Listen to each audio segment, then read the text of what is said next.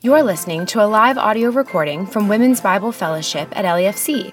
This is week 4 of Study the Word 101 on the book of Ephesians. Today's intro teaching is on the study tool of grammatical elements. The wrap-up teaching covers Ephesians 2:11 through 3:13. All right, welcome to our, what are we on, week 4. Whoa, that's kind of crazy. So we are going to the announcements that I had ready, and now I don't. Sorry. Okay. There's a hymn sing here this Sunday at 4 o'clock in the crossover room, if you're interested in that.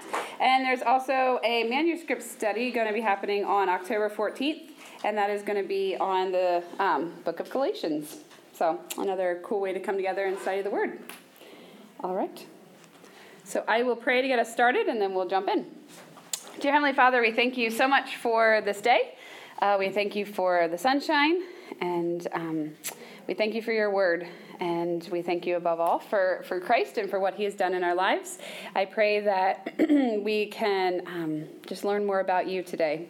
Lord, would you be present in our discussion? Let your spirit move and guide and help us to see all the treasures that you have in store for us in your word. And I just pray for each lady here and each one of their hearts, and that we would be drawn towards you. And in your Son's name we pray. Amen. Amen. All right. So I am going to start us off with our study tip for today, which is going to be on grammatical elements. So we're going to take a journey back to elementary school a little bit here. That was a while ago for most of us, all of us. So whether you are a person who loves grammar or not, knowing how to use this when studying Scripture is important. And it actually might be something you're already doing. Maybe you don't even realize it, but there are such small little pieces of grammar all throughout Scripture. You may already be looking at these things and not realizing it. But today we're just going to give you a couple things to think about when it comes to looking at grammar and the Word. So this screen has a lot of things on it. I'm just going to briefly explain what these are. If you don't want to have to write everything, we can always send these out. Do we have access? Do we find out if they have access to these? Okay. Maybe we will find that out for you to see if we have access to these PowerPoints later. So if you don't want to write things all, you don't have to. But here are just a few of the things when it comes to grammatical elements and studying the Bible. There is more than this, but this is the ones that we'll talk briefly about. Some of these we'll go into more depth and actually do a couple exercises with. So when you're looking at grammar, you can look at whole ideas. You can also look at statements and sentences and individual words. So it kind of gets smaller as we go down. With whole ideas, things like similes, which are, again, had to take my brain back all the way to 3rd grade. Actually, my daughter's in 4th grade, and she's talking a lot about these right now. So similes are looking at comparisons using the word like or as, and this is going to give you a better picture of whatever the person or concept that the author is talking about. For instance, in Matthew, Jesus compares the kingdom of heaven to a lot of different things. If you guys were in our study in the spring, you would maybe remember that. So he says the kingdom of heaven is like a mustard seed, or the kingdom of heaven is like a hidden treasure. So it's giving a way to kind of think of the concept in a different way. 1 Thessalonians 5:2 says the day of the Lord will come like a thief in the night.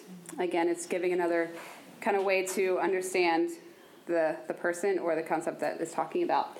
A metaphor is similar. It's a symbolic comparison, not exactly using like or as. You might find these in the descriptions of Jesus. I am the bread of life, or I am the light of the world. Again, just giving you some better understanding. Statements and sentences, things you can be looking for. Conditional statements, those are the if-then statements in Scripture. There's some whole verses that are like that, kind of the cause and effect type thing. So, for instance, Romans 10:9, if you declare with your mouth Jesus is Lord and believe in your heart that God raised him from the dead, you will be saved. There actually isn't the word then, but the same idea, right? If you do this, this is then the result. So these are some things you can be looking for. Summary statements are helpful in, it's not going to tell you this is a summary, but you can kind of see those. Would be nice, wouldn't it? You can see this throughout Paul's letters. Sometimes there are like one verse or one sentence that will help us kind of lead to a main point. Compound sentences are ones that are linked with a conjunction. We're going to talk about conjunctions here in a second in more detail. You can also then look for individual words. So prepositions, those are words like by, in, for, and through. It's giving meaning to how something is happening. And then pronouns, we will talk more about this one in detail as well. Those are some words you can be looking for. The other two concepts up here are comparisons and contrasts and time. Those are another pieces of grammar that we can be keeping our eyes open towards. Comparisons are simply looking at one idea and then how is it contrasting and comparing to another idea. We saw this a lot in last week's passage with who we were before Christ and after. So this again can be whole words, specific words or whole ideas. And then lastly, the expression of time and tense is something that we will talk more about in a second. So just to kind of give you an overview of some things to keep looking for. All right, so question for you. Why is grammar helpful when studying Scripture? What do you think? How is it helpful?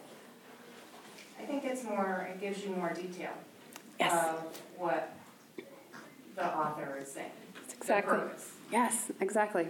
Mm-hmm.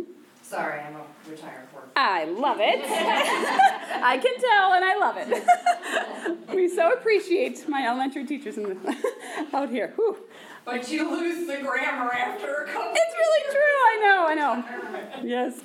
My husband is actually a language arts teacher in middle school. So he was I was making sure I had the right words in here, and he's like, oh, yeah. And then he went more in detail than anyone ever needs to know. But I said, that's great. Okay. Anything else? Why else is it helpful? Or how is it helpful? It brings clarity. Yes, it does. I was listing all the so that's in Scripture because there's so many times it's like, well, why? Yeah. Why, what purpose do we know our purpose? And I'm like, he actually, through the Bible, there's a lot of so that's you may know, or so that, Yes. and it's like, so I just started listing them, there's a lot of purpose statements. Yes. So What a cool exercise. when I you love that. pull it out, it's like, oh, Yeah. there it is. Very good. Excellent. So some of these are ones we already just talked about, but first week when you look at grammar, it can help you follow the author's train of thought. Paul has a lot of words, right? His sentences are many verses long sometimes, but there is actually real progression to his thought. It just takes us a little bit of time to really slow down and look at what he's saying. There's a lot of commas and a lot of run-on sentences. However, there is progression there. So when we slow down and look at the grammar, it can help us to follow their thought, what they're saying, what they're trying, the meaning of what's behind what they're saying, the message they're trying to give. It also can help to pull together ideas, and this can be between words, or it could be between verses, or even between whole chapters. When we see for this reason, or so that, or therefore, these are words that are grammatical words that are there in order for us to see that there's a connection between ideas. It also gives us, we talked about, a deeper understanding of whatever the word is, or the concept, or the character of God. It also can lead us to other observations. When we look at certain grammatical words, conjunctions in particular, it will maybe help us to make a list. When you're looking at comparisons and contrasts, we talked about this last week. You can put your list beside each other. So when you look at grammar, it can lead you to other observations. All right, so we're going to take a trip back here to second grade and to talk 1 second here about sentence structure. And there's a reason I'm doing this is because even in verses that have a lot of words in them, when we slow down and break it down, it is huge in the meaning of what's being said. So here we have a simple sentence, the boy hugs his mom. So in this sentence, we have a subject, a verb, and a direct object. Okay? So the subject would be who? The boy, right? The subject is who is doing the action. What is the verb? Hugs. Good. And what is the direct object? His mom. Direct object might be one that's not as familiar. This is who is receiving the action. Okay? So we have it broken down here from subject, verb, direct object. So now let's look at a verse. And so the same thing. So this was from the beginning of Ephesians, even as he chose us in him before the foundation of the world. Now there is some prepositions here and some other phrases that I don't even know the terminology, but we're going to look just for the subject, verb, and direct object here. So who is the subject in this verse? He. And if we can remember that he would be talking about God. We're going to talk about pronouns in a minute. So God is the one initiating. God is the one doing the action. And what is the action? Chose, right? And then who is their direct object? Yeah, this is where I think a lot of power comes. It shows, again, who is doing the action and who is receiving the action. This is really important when it comes to even concepts like the gospel. We need to know who's initiating the process, who is the one doing the action, and who is the one receiving, who's on the receiving end. That's just kind of broken down with the colors there. So again, looking simply at who is the verse talking about, what are they doing, and who is receiving. There's not always going to be a direct object. There's always going to be a subject, right? But but that's something that you can be looking for. All right, so let's just talk briefly about some conjunctions. So a conjunction is linking two words or ideas together. Words like and, but, therefore, and so. And let's talk quickly about the word and. This is such a small word, right? One we know a lot, we say all the time. But let's see how it works in Scripture. So and is multiple words or ideas coming together. So for instance, in Deuteronomy, love the Lord your God with all your heart and with all your soul and with all your strength. So we want to slow down and see, when you see the word and, this is a great time to make a list. What are the things that God is asking us to do? He's asking us to love him with our heart and our soul and our strength. And it's important that we do all three of those. It's not just one or the other. Similarly, in Ephesians, we read this last week. This is talking about Christ. He is above all rule and authority and power and dominion and above every name that is named. And we talked about this before, but this is showing that Christ is above all of these things. It would be another place to make a list of who is he above, what is he above. So that's kind of how you can look at the word and. So looking at the word but, which is another conjunction, this is one of my favorites. This is when the author is about to change direction or maybe offer kind of a comparison or a contrasting idea. Pay attention to these because there's a lot of power in them. And this is the one that we had talked about last week. So we all once lived in the passion of our flesh, the desires of our body, the children of wrath, but then we have the but God. And can someone remind us, how is the author changing direction here? How is the author changing direction with this but? He's talking about how we used to be dead, but then changing direction by saying but God, who is basically life. Yes. And we die for life by using the but God. Yes, exactly. And that is probably, that's the gospel, right? So those buts are really, really important to see. Good. And then actually we have another one this week that we will talk about in a little bit. But it's having no hope and without God in the world, but now in Christ Jesus, you who once were far off have been brought near by the blood of Christ. And Lindsay will talk a little bit more about that one later. But another really powerful and important but. All right. Let's talk really quickly about therefore. Now, therefore, this is the one that my husband's like, this is not truly just a conjunction. And I'm like, oh no, you're going to give me a big word and I don't know what this means. But it is actually a conjunctive adverb, if you're curious. Fancy, I know. I don't know these things. I just went with it. He could tell me it would anything and I would have said, okay. I would have no idea. So if I'm wrong, I'm sorry. But the word therefore, we're looking back at what's being said before. And also, though, it can be a bridge. And look for this throughout, especially throughout Paul's letters, if you're reading other letters that he's written, between the teaching and then the application. So in this first one, this was actually, again, from this week's homework. So the therefore there, remember that at one time you Gentiles in the flesh, and there was a bunch of stuff about circumcision, remember that you were at that time separated from Christ. So this is actually, I think, a question in your homework this week. So thinking back before what we just read last week about God's grace, how is that connecting then to this section? What is this therefore? I know, so it's cheesy. Everyone, I feel like I had to say it, right?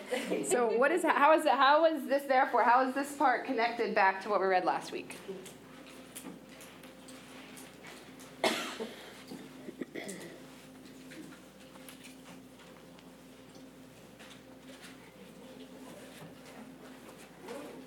I'll give you a second to think. I know I'm just throwing that out.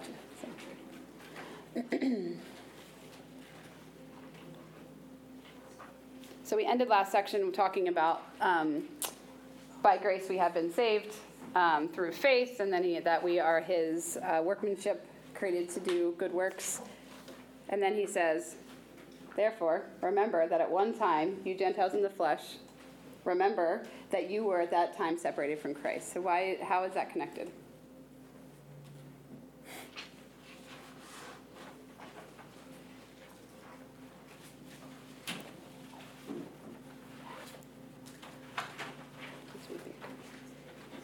I think this is one of the very first interpretation questions that you had. Yep, I was actually just going to say that. What page is that? On page 42. And we will talk more about this later. I just thought it's an important way to think about the word there, to looking at actually an example from this week. Is it because you can't really appreciate what he has given us without thinking back to where we were? Yes. Yep. I totally agree. And in this time, he's talking more specifically now about the Gentiles, which this section, you'll see that a bit more. And I think he's asking the readers and the people in Ephesus to go back and again remember who they were, specifically who they were as Gentiles. We all were dead before Christ, but especially the Gentiles, what their story has been. That is a lot in what we'll talk about today. All right, and then another part with therefore is, like I said, it can link teaching and application. And you'll see in next week's homework, be on the lookout for this, you will see a transition, a pretty big one here in Paul's writing. And that therefore is, I therefore, a prisoner for the Lord, urge you to walk in a manner worthy of the calling to which you have been called. So we are going to see a significant transition from the first 3 chapters to the last 3 chapters in the book of Ephesians. And so that, therefore, is getting us and triggering us to think about, okay, now we learned all this theology. Now, how are we going to live? What is the application piece? And that's what the last 3 chapters will be about. All right. So for some pronouns, these are words that are used instead of a noun. So any of those, they're listed. And when we do this, when we see these, it's important to go back and find out who is it talking about. If there's a ton of he's, they're not always all the same he, which is confusing. Right? So we have to slow down and go back. So in the first chapter of Ephesians, there was a ton of hims and he's. And so what I would do when I would see this is I would go in and I would look at each one and I would look before what was happening to find some context and try to discern and try to figure out which he they're talking about. And I would go in and actually write in, this is an exercise I like doing, is writing in who is the him and who is the he, and then going back and reading it with those proper nouns in there. There's a lot of power in that too, because I think it just clarifies, right? It gives us more clarity to what it's talking about. And then I even go beyond just the he and hims, and I looked at the ours and the we's and us, and I went and put in believers, and then reading it with that word in there instead of just the we's and those, again, gives just more clarity to what we're talking about. Yes? This is not a question, this is just a comment. In studying these, I've always have capitalized he and him, reverence, I guess. But it's not that way in the Bible. Do you notice, you use ESV a lot. Is the ESV not as much, because I've noticed in NIV they do capitalize he a lot. Is it different in the ESV? Do you want to speak to that? I don't know that it is capitalized. I don't know why. I don't know why the choice there. I noticed that this week too, so I'm glad that you made that. Yes. I was like, Thank you. I'm going to this, my Bible, and then this, and I'm like, why is it not? It's a proper when you're talking about it. Exactly, and not a reverence. Sure. Even in my own notes, when I write he and him, I always capitalize the H. Like it's just, I'm not sure. I'm not sure why it's not. And it almost makes it harder to to discern it when it's not capitalized, because there are he's in there that may not be God or Jesus. So Important distinction. Yes. So you need to make sure we know and that's even more so why you need to look back if they're not capitalized. All right, lastly, I will wrap up with this. Just looking at the tense and time, I love to do this as well as I study what is happening in the past, what is done now, and what will be done in the future. So you can be looking for words like until, then, when, after. They kind of trigger you to think of time. So let's look at just this one last verse here. And a crucial part of really attaining the correct context is understanding when something happened. Right? Did it happen before? Is it still happening? Will it happen in the future? So in this section here, there's a couple tenses, and also I also learned as writing, when you're writing something, you're supposed to not change your tenses in your words. So this is my husband's always like, you put too many tenses in your sentences. Well, Paul does too, so we're going to go with that. So if Paul can do it, I can do it too. All right. So here what I would do then is I would study. I would just look at the different tenses. So here I underlined in red the ones that were happening past tense, and then I don't know if be is actually a tense, but I saw that as we are still considered, and we were when we were saved, but we still are considered holy and blameless through Christ, and we have redemption. This is something that we experience daily. We have been redeemed, but we also experience redemption in our daily lives. So that's what I would go through and just kind of mark which ones are past and which ones are present, and again, it kind of gives you a better picture of what is happening. All right, that was a quick flyby. Any questions that you have? There's more to this than just what I said, but these are some ways to get started. Oh, I did want to say this as well to end here. So looking at time and tense is a really good way to look at God's character and our place in the story, right? Looking who he was. He's been here forever, eternity past. And so where are we in this story? What has he done, and what does he continue to do that affects us today, tomorrow, and forever? And it will help us to see who he is and who we are in light of that. All right.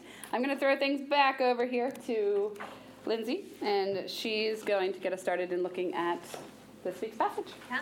So we're going to move you into table time shortly, as you see on the slide there. Sorry, I moved it fast. That's all right. But before we do that quick, I just want to recap the taglines that we had. Does anyone have those in the front of their book that could read them off the first week's?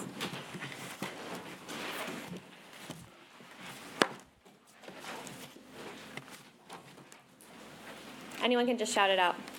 What do you have? Spiritual blessings in Christ. And then the second week? Prayer to truly understand the gospel, right? So first, Paul lists all of the spiritual blessings that we have because we are found in Christ. This is what we have received. This is what the Lord has done for us. And then he goes on to pray that we would not just know that with our mind, but we would truly understand the depth of the gospel. And he gives this beautiful explanation of what the gospel is. And so that's what leads us into what we're doing this week. So we want to start off by reading the scripture before we start our morning. So if I could again have two people to read, maybe one to read 11 to 22 in chapter 2, and someone to read 3, 1 to 13. I want to read for us.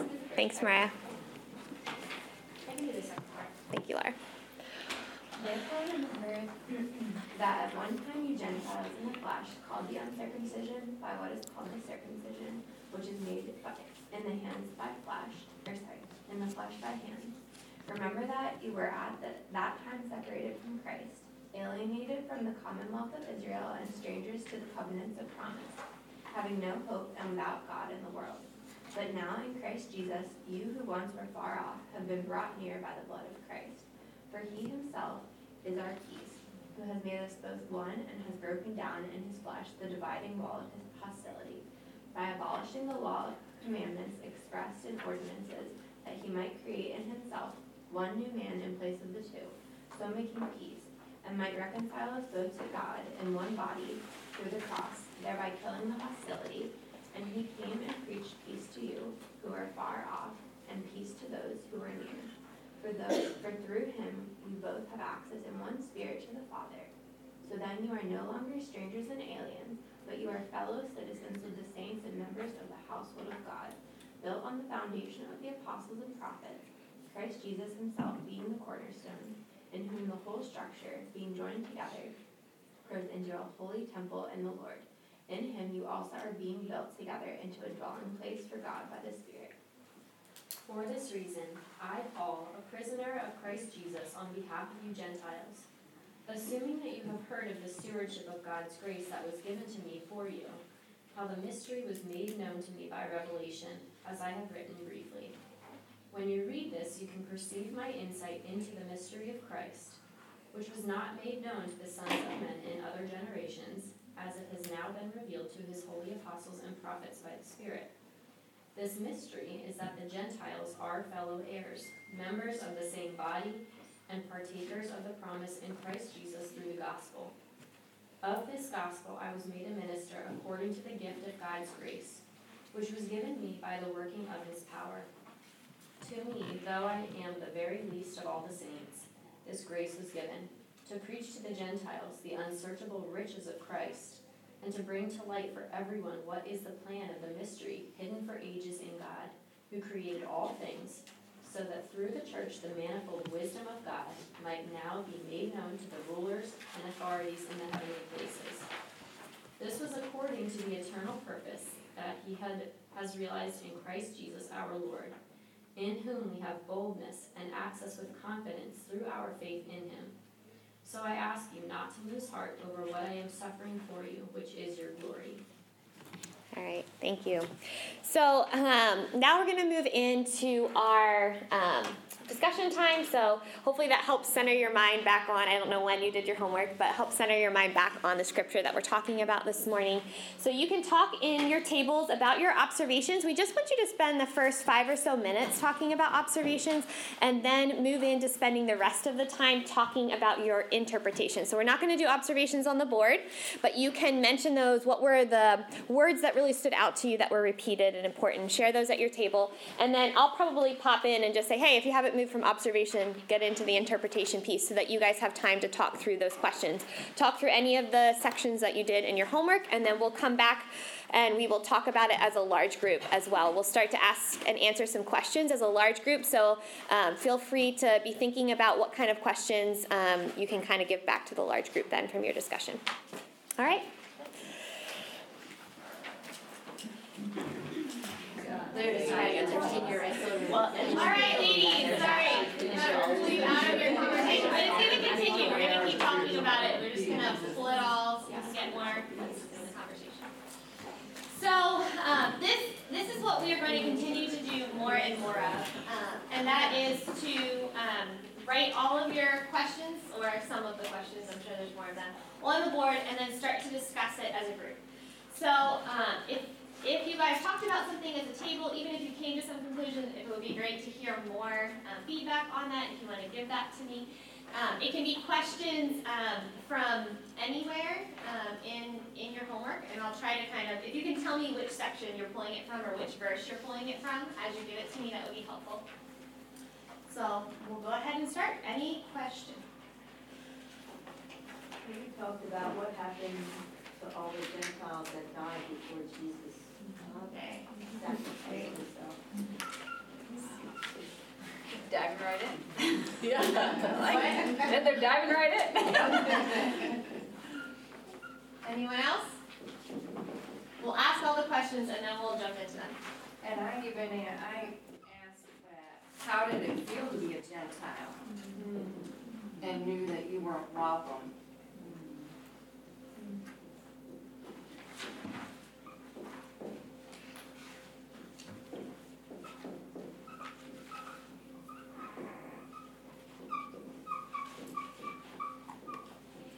I have to tell everybody this. I love to write on the board. I have terrible handwriting, so I apologize. All right, any others? We asked why Paul said that abolishing the law and commandments.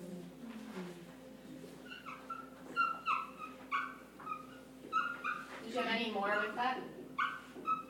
What were the ordinances? Like what?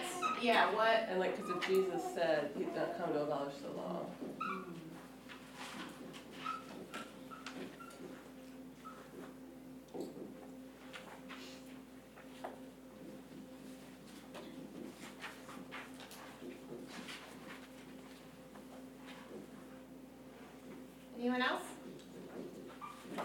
dividing wall of hostility between Jews and Gentiles, or it isn't an actual dividing wall that was in the tabernacle? Yes, there's so many ways. Awesome. More? We were talking about the rulers and authorities in heavenly places, and wondering if this is just the evil spiritual forces. And also, like, adding on to that, why is it called the heavenly places when I feel like when you think of heaven, you think of, actual heaven, Jesus and God? Like, why not? Why isn't it called the spiritual realm or something? You know what I mean? Yeah, like, is that right up there? It's a piece of the air where it just sounds nice. But You know, I ask myself, why can't God be direct? I know. yes, You got inferences, you got similes. Just think about all the things we learned as we ponder, right? I know. Any others? These are great questions. Well, along with that is his eternal purpose goes back to church as an animal wisdom of God be made known to them. Like from eternity past, somehow it came together with the church. I don't even know how to form the question, but it was in my head, like, I tried to write it down. And wow, that's like a huge purpose statement that he's been working towards since eternity.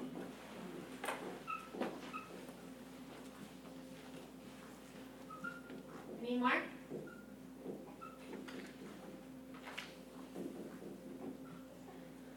Verse 22, in him you are also being built together into a dwelling place for God. What is being built into a dwelling place?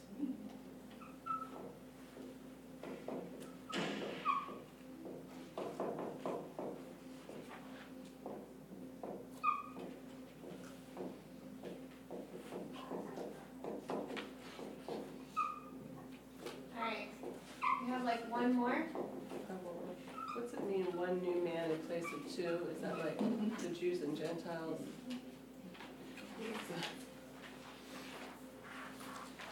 That should go somewhere in the middle here. In order. We'll put it up here. Well, maybe it is about here.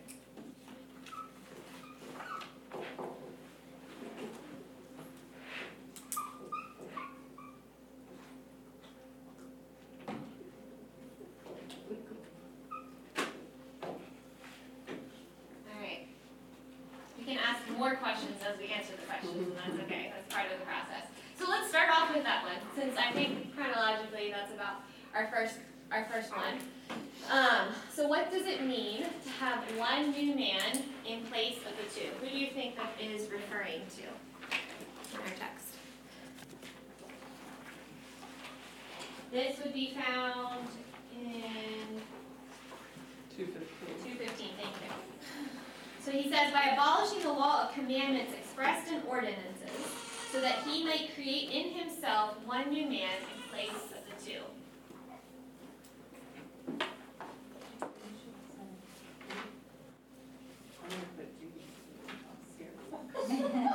Is it the church? So would it be like in the two, there is no longer a Gentile and there is no longer a Jew? Okay, and when Jesus shed his blood on the cross, it gave us, the Gentile, the decision that we can become an heir to God by accepting him. And then Jesus adopted us, and as adopted sons and daughters, it's permanent. So no longer would we Jew and Gentile, but a believer in Jesus. That's good, believers. I like that. Equal access. Equal access, so it's Equal no access. longer equal access. So it's great to use the language of the text, right? That we now have access, we've been brought near. So it's no longer Jew and Gentile, one closer to the Lord, one further from the Lord, but together we're one as believers in the church. But, Yes? but the Jewish people still today do not believe in Jesus. So, like, why, Some do. So what's the? Well, Messianic Sure. Jews do. I know, right. But But yes, they have right. right. Messianic So- Jews, Generally yeah. rejected it, Right. right. So why are we one in Christ with them if they don't even believe it? So I would piggyback on what she's saying, that this is the Messianic Jew, right? So this is the opportunity for either of us to know and to be one in Christ, right? But not all Gentiles are one in Christ, and not all Jews are one in Christ. It's only those who believe, right? Great question. I think your diagram on the 29th of the person, Yes. the sick person Yes. with Christ, Great to and go then back one there. body, Yes. the church. Yes, definitely. Yeah, so that this is not just us united, but us united to Christ, with Christ as our head, right? So we're all one. So going along with that, what does it mean to abolish, that was with this, right? To abolish the law.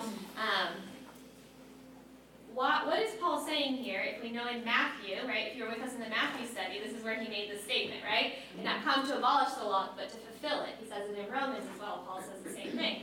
So how do these two go hand in hand? Did anybody talk about that? Did you get any thoughts or have any thoughts?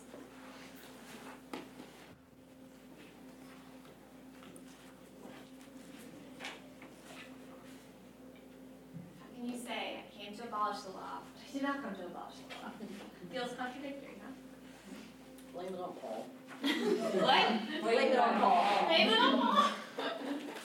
Well, because, I don't know if I can put this into words. God, our Father, it wasn't in his perfect plan right then. And it needed to happen after. You're still following the law in the Old Testament. I better stop. No, it's okay. I appreciate the bravery of like thinking out loud and verbally processing. Yeah, that is great. Well, and Anyone? along with that in Isaiah, the future is predicted, which did not happen under the Jewish law.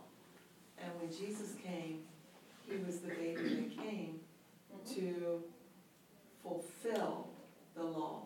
That was not fulfilled yet. Okay, so the law was, so this is all written post the cross, right? So the law has been now fulfilled.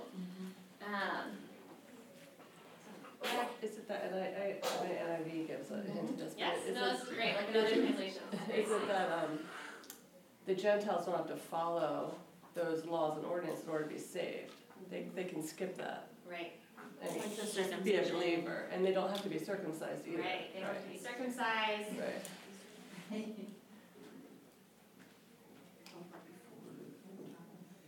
Right. So, is it a prepositional phrase that comes after? So I see, and I'm stepping out here, it's not the law, it's the law of commandments expressed in ordinances, which makes me wonder if it's not like the Ten Commandments, but the way that the Jewish people, leaders took that and said, well, therefore, Like if the you're not add-ons. supposed to work Right. on Sunday, then you can't let, da. So those are Jewishness, but the law, I don't know. Yeah. I'm No, just- this is good. He's clearly talking to Gentiles here, so let's keep in focus his audience. He's talking about the Gentiles, and he's talking about this abolishing the law. And we have this expressed in ordinances. I'll just tell you, I read commentaries, we're in a debated waters here, ladies. So you have some very clear thoughts on both of these points that are in these commentaries that people are discussing. So we do have this added phrase here, ordinances and laws. So it could be that Paul was referring to those pieces that the Jews, like circumcision and some of these, what do you call them? Cultural rituals that they would have done, the ways that they live out their lives that are no longer that they're under. So it could be those that he's abolishing. It could be that the power of the law, right, is now abolished, like you said. Like Christ fulfilled the law, so it no longer has power over us. It's not what saves us, right? So that has been done away with, because I think it tells us here later too but it's on the cross, right? It's on the cross that he does this in 16. And might reconcile us both to God in one body through the cross, thereby killing the hostility. So what is Jesus meaning in Matthew when he talks about this? How is he meaning? Yeah. I think you're looking at little capital law versus little law. Okay.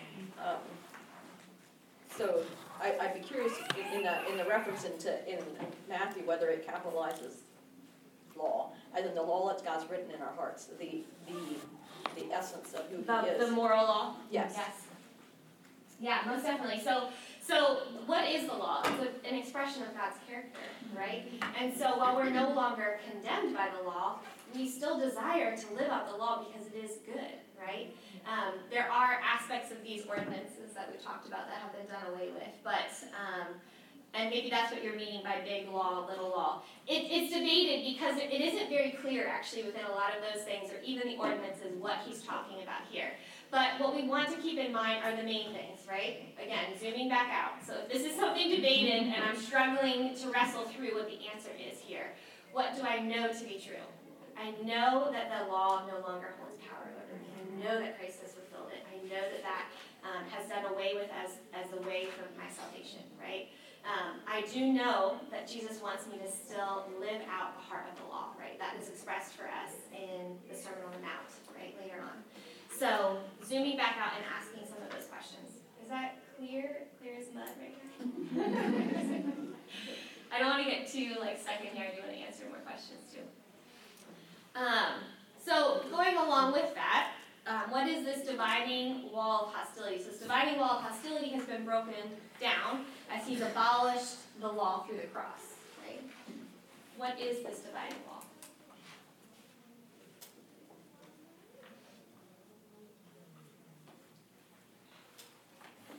What was the law, the court of the Gentiles? Do you remember that? Mm-hmm. What Yeah. is, I've heard. Anybody else? Yeah. So the court of the Gentiles is actually not in the original blueprint that was given, right, to Moses when they built the tabernacle and then later the temple. But it's something that was added on later.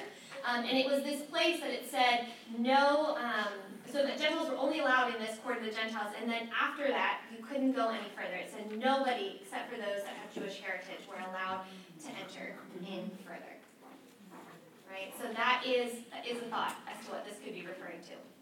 There is another thought as to what this could be referring to. Is it that only the high priest could go in? Okay, somebody talked about that with the curtain, right? So yes, and they did it once a year. Right. Yeah. To atone for the nation's sin. Right. So the Ark of the Covenant would have been in. So the temple and the tabernacle is divided by all these layers, and the closer you get to the presence of the Lord, the more restricted it is of who can go in. Right. So even the Jewish people did not have full access to God, and so that's what you're referring to is that curtain that is torn in two at the cross. So that is a thought, but it is really talking about Jew and Gentile here too. So that is broken down for sure, giving us all access. But there seems to be another sort of wall of hostility between the Jews and the Gentiles.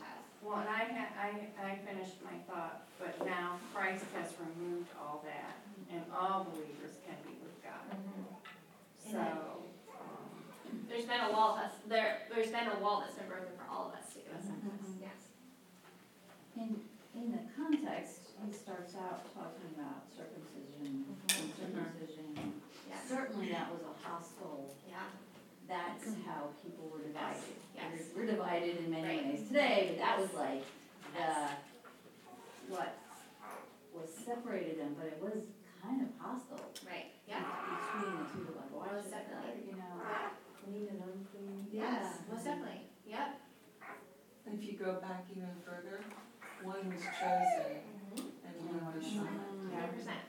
I think all of these things are great. This is very much what it's intending, I think, here too.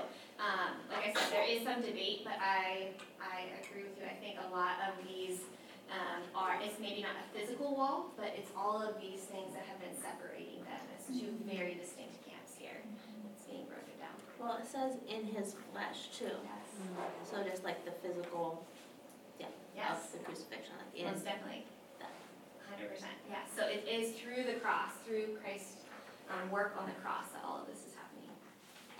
I kind of thought of it as like you're either in or you're out, Yeah. right? And now we're all in, which is cool truth. Definitely. And I think that Court of the Gentiles would be a piece of that, right? It's a piece of that puzzle of what all was separating them, right? Where are we at? Oh, I want to get to this one. So who are the rulers in the heavenly places? Who are they? Start there. Well, angels and evil spirits. Okay, and how do you get that? I looked somewhere. Yes! I know I wasn't supposed to do that. I have to be honest. Okay, no, you can't tell us what you're going to say. Does anybody else? Sorry. That's okay. I appreciate the honesty.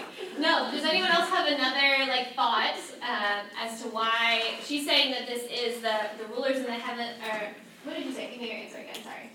Angels and evil. Angels, evil spirits. She's saying. Dwellings. Mm-hmm. Yep. Well, the cross reference. Yeah. You gave us Ephesians 6:12. Yeah. Right. And I think last week we talked about heavenly places does mean like spirits of all kinds, Right. whether it's the enemy or whether it's for the Lord or not. Yes. So all of these this heavenly places is the realm in which both the forces of good and the forces of evil are dwelling, right? And I don't often think about the idea that there are rulers and authorities and structure. It definitely seems to imply that here, right? So this is maybe is much bigger than what I picture often, right? And so, and I think this statement is really big, right, that he's making here, just like Cindy pointed out. And is this where spiritual warfare takes place? I would presume. Yeah. I learned to answer your question why this term, because I don't know that there's a good answer to it.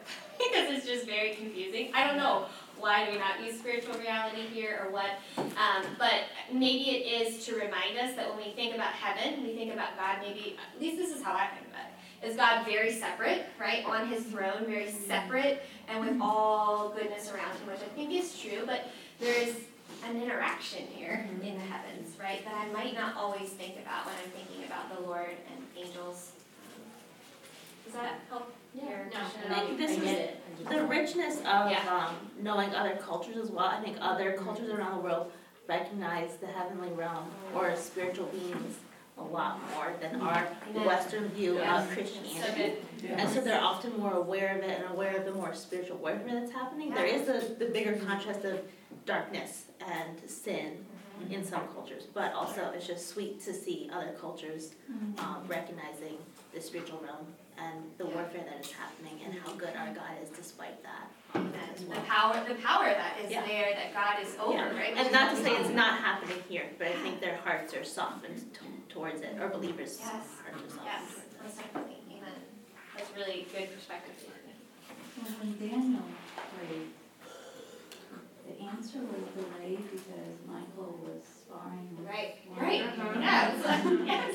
So, he couldn't see it. Yes. He didn't. Yeah. He just kept being obedient, and it's kind of like opened our eyes. So I wonder what, what's going on. Yeah. Amen. It's congruent with a lot of what we read in Scripture, but I keep speaking for myself because I don't want to presume, but I often think I do not think on these things enough, right? Yes. My mind is so here, just in this physical world. So good. So what do you think about this statement that the church is making known the manifold wisdom of God to these rulers? Yeah. Some of that question can even get to be a question. Right? What verse is it? Thank you. That's super helpful. This is 3:10. Yeah. And into 11.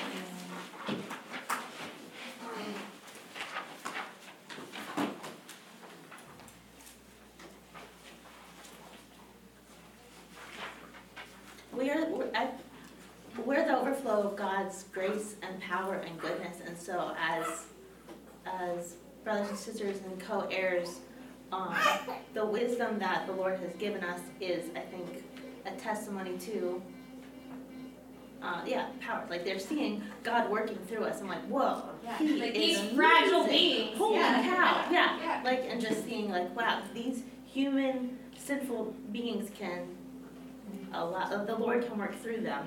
How powerful is he? And just kind of just a testimony to the authorities in the spiritual realm. Right.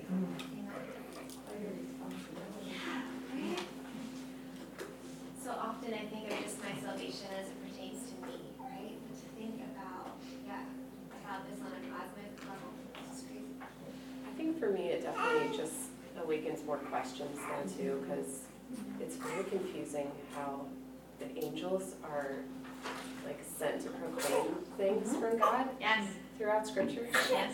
And then we get to this part in the New Testament, and it says, like, we're somehow proclaiming things to them. It brings a lot of questions for me about what do they know, both angels and demons and Satan himself. What do they know about God's plan? How much were they surprised by it? How much were they seeing it coming? Like the angels proclaimed Christ coming when he did come at his birth. But then this is saying, lots of questions. But I just think, if nothing else though, it just makes me so amazed that somehow this is all happening. It just brings about how there can be so many tensions that we don't understand about God and his plan and how he works and communicates. Amen. To add to what she was saying about Christ's birth, I remember years ago our former pastor talked about the angels when Jesus was born and the spiritual forces that would have been at work. And that the angels did come to proclaim, but there were thousands and thousands, and they also would have been protecting Jesus as he came. And like, so that would bring it to like, did the devil know he was coming then or not? And like, what were the spiritual dark forces during when Jesus was born? And it's interesting to think about. And even if they knew he was coming, did they understand the role of the church, right? That he was coming to save people, not just to save the Jew, but to save the Gentiles. Gentile, right? Like did they understand that impact? Seems like spiritual realm, demonic spiritual realm, is dependent on separating and dividing. So in context, Jesus is saying, I am at peace. The cross is where you look, no matter where the division has been. This is it. And so if we were truly united as a body and not so fractured, I think it would be like a warning bell to the spiritual realm, like we have more power as one than we do as an individual. So good. Such a good application to this too, kind of leading into that, which we're going to switch to in just a moment. Like you said, this is my segue. But like, so to think about what does the enemy desire to do? He desires to divide us, right? And so in my prayers, am I praying and asking the Lord and begging him for that unity too? Which was his last prayer, right? Yes, it was, in John 16, right? Or 17, something like that. Oh, this is so good. Something else that this brought to mind Yes. was that we as the church, believers, have access to God and those spiritual forces do not. So good. It's something you're probably jealous of. Keep us from. I think it also shows just the power of the Holy Spirit as well, because if they know all the things, even maybe a couple more details about God's plan more than we do, going off of what you were saying, that combined with the Holy Spirit in us gives us the ability to follow the Lord more so than these Our union with him. our union with him. 100%. And that's the difference, the change. Yeah, so we are united with God in a way that even the angels are not, right? Peter tells us that, forgetting the exact context to it, but our salvation is something on which angels long to look, right? Our union with Christ is something so miraculous. We have this access to God. This is where he lands, right? This is where he lands the plane. In this section here is that we have this access to God. We can come before God, who is so powerful, right? And with confidence and boldness ask him. I would imagine I feel nervous to talk about these things, guys, because I don't want to say anything wrong, right? There's a lot of unknown mystery here. I would imagine that there is, like, that an angel may not be just coming right into God's presence, right? God is sending them, and there are, God is supreme over them, right? There, He is the ruler. So I'll leave it at that, lest I say anything dreadful. But we're going to move now. I'm sorry we didn't get to this question here. But we're going to move into some of the application time, because I want to give you guys time to think about how these things apply. So you can look at the application questions that we have for each of the weeks and talk about them at your table, or look at the timeless truths that we pointed out. These timeless truths are things that are true of God and humanity for all time. And thinking about how do these spiritual realities, the truth of all of this that like blows your mind, how does it actually affect our daily lives? All right, so you can talk about that for a little bit. All right, we are going to pull back together here to get us wrapped up. Did anyone have a takeaway they wanted to share with us? Can we jump in?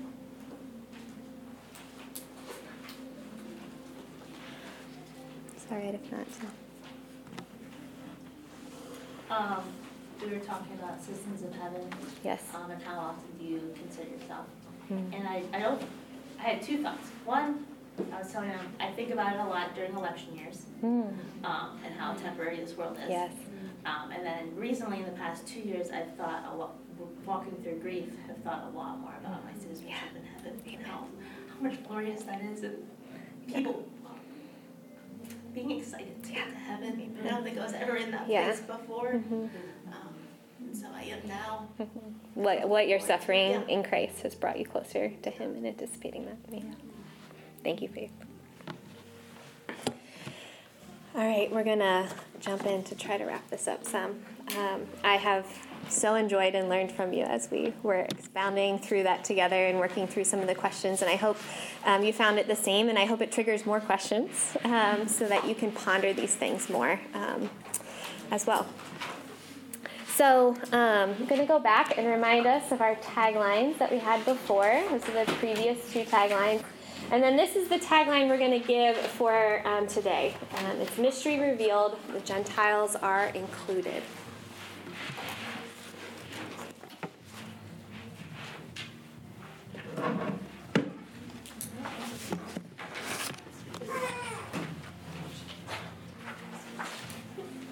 So once again, we started off this week with a connecting word. So it should take our minds back to these things that Paul has already talked about, right? The spiritual blessings that we received, his prayer for us to truly know the gospel.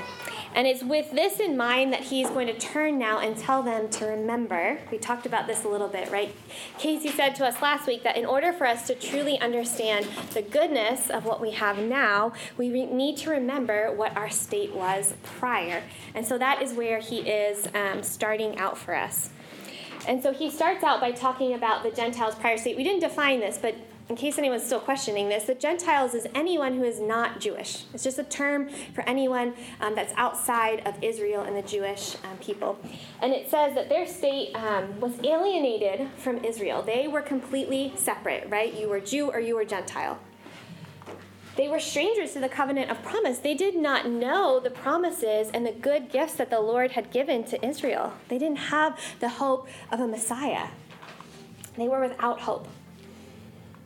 And ultimately, they were without God in this world. They were not following after the Lord. And so this is the Gentile state, and we are Gentiles. Is anyone Jewish in here? Faith is a little bit Jewish. Anybody else? Right? But for most of us, and for most of Faith, this is our state, right? This is true of us and what Christ's sacrifice has brought us. And if we look at the Old Testament, we can see a lot of examples of how Israel is blessed because God is dwelling in their midst. They are receiving that extension of his benefits. Do you remember that definition for blessed that we talked about 2 weeks ago? He is in their midst, and they receive this extension of benefits of doing life according to his way. And so Abraham is the father of the Jewish nation, right? We had you look at the covenant of circumcision, where God changes Abraham's name from Abram to Abraham, right? And so he is the father of the Jewish nation. And in Genesis 12:1, before his name changes, this is what the Lord tells him. Now the Lord said to Abram, "Go from your country and your kindred and your father's house to the land that I will show you, and I will make of you a great nation. And I will bless you and make your name great, so that you will be a blessing. I will bless those who bless you, and to him who dishonors you, I will curse. And in you, all the families of the earth shall be blessed." So we can see right here with the very start of Israel, God already does not intend just to bless Israel, but through Israel to bless the world, to bless every nation. And so this is God's purpose for all eternity past, as Cindy said. And I want you to remember, right, in chapter 1, we talked about this too, that God had chose us from the foundations of the earth. We are Gentiles, so this was always his plan in Christ. And so now we're going to turn from what the Gentiles were, all of this state that Paul has talked about, to now we have another but God mirroring, right? We had that in 4, and now we're going to say, "But now in Christ Jesus, you once who were far off have been brought near by the blood of Christ." And we talked about grammar, right? There's a lot of grammar here, right? We have but, this is what you were, but now you are this. And then we're going to have a pronoun change. For he himself is our peace, who has made us both one. Paul is a Jew, right? So he is saying now, we both have peace with God. We are one in him. I don't know if we can fully grasp or realize how radical this would have been for the Jews, right? But all along, the Old Testament had been following this family. God had covenanted himself with the Jews, with the Israelites. They were God's chosen people, and he had promised to send them a Messiah and a Savior. And the world seemed to be their enemy. It was against them. And they would pray to God and ask him to deliver them from the enemy, right? But now what we're seeing, which is just radical, is that in Christ, the dividing wall of hostility is being broken down. It's not that he is eradicating the world, but he is eradicating that dividing wall of hostility. And so we talked a good bit about what that dividing wall of hostility is, how the law and God's covenant with Israel was for them, but it was everyone outside of that was divided from that, was separated from God. And that has now been broken down in Christ's flesh. He has abolished the law. So we're no longer condemned by the law, right? The demands of the law have been met, and they have been fulfilled in Christ. That has been abolished in his flesh at the cross, right? And so now we are a new creation in Christ. And so remember that Galatians verse where he says, "It is no longer I who live, but Christ who lives in me." Christ who has fulfilled the demands of the law is the one who lives in me. And so while we don't live under the law, it's the Spirit who does the work in our lives to allow us to be transformed as a new creation, to still live out the law, right? Because the law is a representation of God's character and his heart for his people. So we still live out the law through the work of the Spirit. All right, and now notice what we now have. So those in Christ, both Jew and Gentile, have. We have been brought near. We talked about this. How sweet it is that we have access. We gave you this definition of face-to-face, intimate interaction with the Lord. This is something that the Jews, even though the Lord was dwelling with him, they did not have. You mentioned that curtain, right, that separated them from the very presence of God. This has been torn down for all people, Jew and Gentile. We now have an intimate audience with the Lord. We have peace with him, right? Our sin does not separate us from him. We are not enemies of God any longer. We're made one, both Jew and Gentile. We talked about this as well, right? Both Jew and Gentile are made one with Christ as our head. We are united both with one another and with the Lord. We have been reconciled with him. And this then now is our state, right? As Faith said, we are citizens of heaven. We are saints. We are members of the household of God. Remember in Ephesians 1, we talked about that we are adopted as sons. This is, this is our story. Israel's story is now our story. We are now close with the Lord. And we are now being, through the Spirit, built into a temple for God. The temple was the dwelling place for the Lord. And the Lord now is dwelling with his people as one, with him as the head. This is kind of mind-boggling to think about, but all of us collectively are the temple, right, where the Lord is dwelling inside each one of us. So then for this reason, we have some more connecting words here. Paul is going to move into his next section. And so he says that it's because of this plan that God had for the Gentiles since the very start, since before the foundations of the earth, that Paul now finds himself a prisoner. Did you notice who he said he's a prisoner of? Anyone? Who is Paul a prisoner of? The Romans? No, Christ. So Paul is literally a prisoner right now of the Romans, but he does not call himself that. He calls himself a prisoner of Christ because he puts all of the authority for his current situation in the hands of Christ, right? It is this work that he has joined Christ in. Remember how we ended this last time with the fact that we have been created for good works that God prepared in advance for us to do? This is Paul's good work that the Lord has prepared in advance for him to do. And so it's the Lord's grace that is enabling him to do this work, whether he is with the churches that he's ministering to or whether he's sitting in a prison cell writing them letters. And so his work is to declare this mystery, right? And so what is this mystery? Well, this mystery is that all things are being brought together in Christ. We saw that in chapter 1. The Jews and the Gentiles are now united through Christ, right? Radical. And this is Paul's proclamation. This is the church with Christ as its head. And we talked about this, how the church is now going to display the manifold wisdom. I think I have this on slide. Church is now going to display the manifold wisdom of God to the rulers and authorities in the heavenly places. So I know we thought about this, but let's continue to think about this, right? So Satan is called the prince and the power of the air. He is ruling over the world. And all of the forces of evil are under his command. And at this point, it seems like he has command over most of the world. The Jews are following the Lord, but the rest of the world is not, right? So they are largely under, they are blinded to God, right, under Satan in this world. And so now, Satan is not omniscient. He does not know all things. I feel like as I grew, I had to learn this, right? There was something in me that thought he was the yin and yang to God, right? That Satan had the same type of power that the Lord does, but he does not. Satan has power, but his is less. He does not know what is coming. And so now what happens is the heavenly beings are watching this story unfold for the Jewish people. And it's like, the Lord is not just going to save the Jewish people. He's going to save the world. Through sending his son to die on the cross, he saves the entire world. John 3:16, right? Could not be one we know very well, right? For God so loved the world that he gave us his one and only Son, that whosoever believes in him shall not perish, but have eternal life.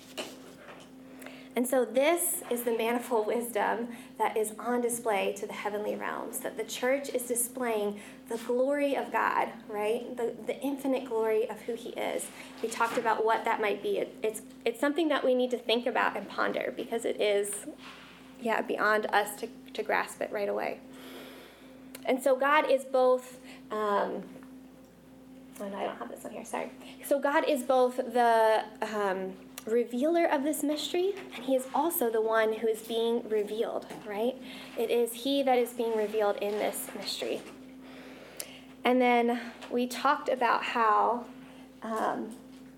now what do we have, right? We have this access to the Lord that even those in the spiritual realm do not have. We are united with God, and we can come with bold confidence because that curtain has been torn, the law has been abolished, the power of the law has been abolished, and we can have access to God, to come before the throne, to pray to him.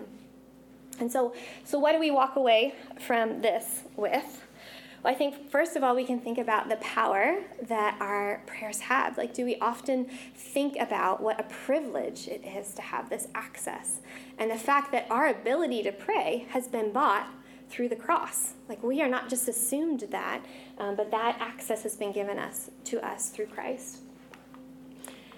And then that I said this a little bit before, right? But I often think about my salvation as just for me, right? And it's so short-sighted that I'm not remembering that first and foremost, my salvation is to display God's glory, right? His glory not only among the nations, but among, like I said, the cosmic universe. That is amazing. And so God desires his glory to be on display in every tribe, in every tongue, and in every nation.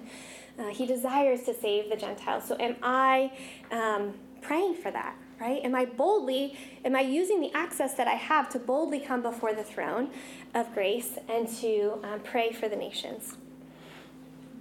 And then as I am praying and as I am going about my daily life, am I really remembering the fact that I live in this spiritual reality? That these things that we're talking about, right?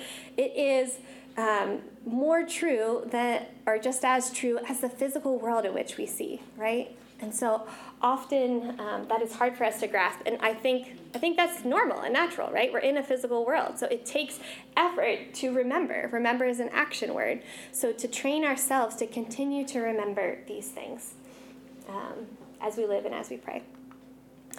And then lastly, we are saved individually, yes, right? Paul tells us that we are each saved, but we are brought in to this family of God.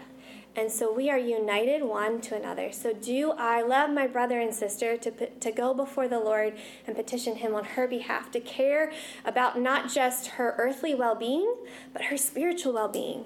Are my prayers for her the things of spiritual value or of earthly value? And am I invested in my sister enough to know that and to pray for her for that? Because we ought to care for one another's sanctification in this. So those are the encouragements that I will leave you with. So let's pray. Oh, Lord. I feel at a loss for words to even know what to say. Lord, you are more glorious than my mind can imagine. Lord, your glory is greater than what I can fathom. And so, Lord, I just come before you and ask that we would continue as we leave here this morning to display the manifold wisdom of your glory. Lord, open our eyes to the spiritual realm. Lord, open our eyes to remember the work that you are doing, not just here on earth, but all throughout eternity. Lord, we thank you for Christ. We thank you that you did not leave us in our sin, but that you have saved us, Lord, that you brought us near, that we can have this access to you, that we can come before you, Lord. I pray for each one of these sisters, Lord, that she might grow to know you more, to love you more, and to obey you, Lord. And so I ask that as we leave here, we would spur one another on in these things. I ask all of these things in Christ's precious name. Amen.